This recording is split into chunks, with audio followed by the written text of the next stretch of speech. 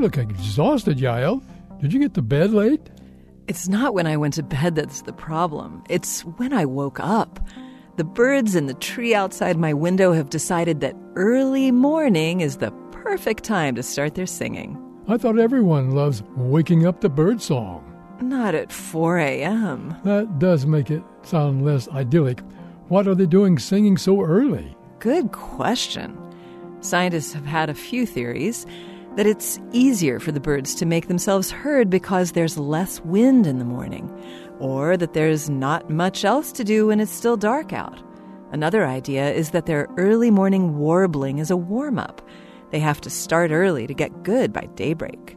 To test that hypothesis, a research team recorded 11 male swamp sparrows between 2 a.m. and noon for 2 to 3 mornings each, and then did a statistical analysis on the songs.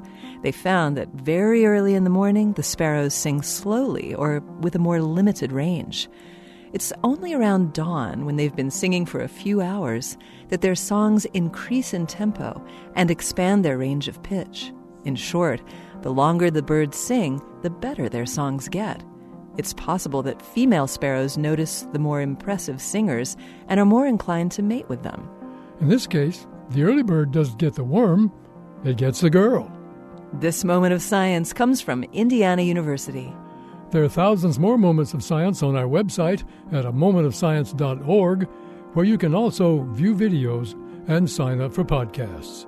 I'm Don Glass. And I'm Yael Cassander.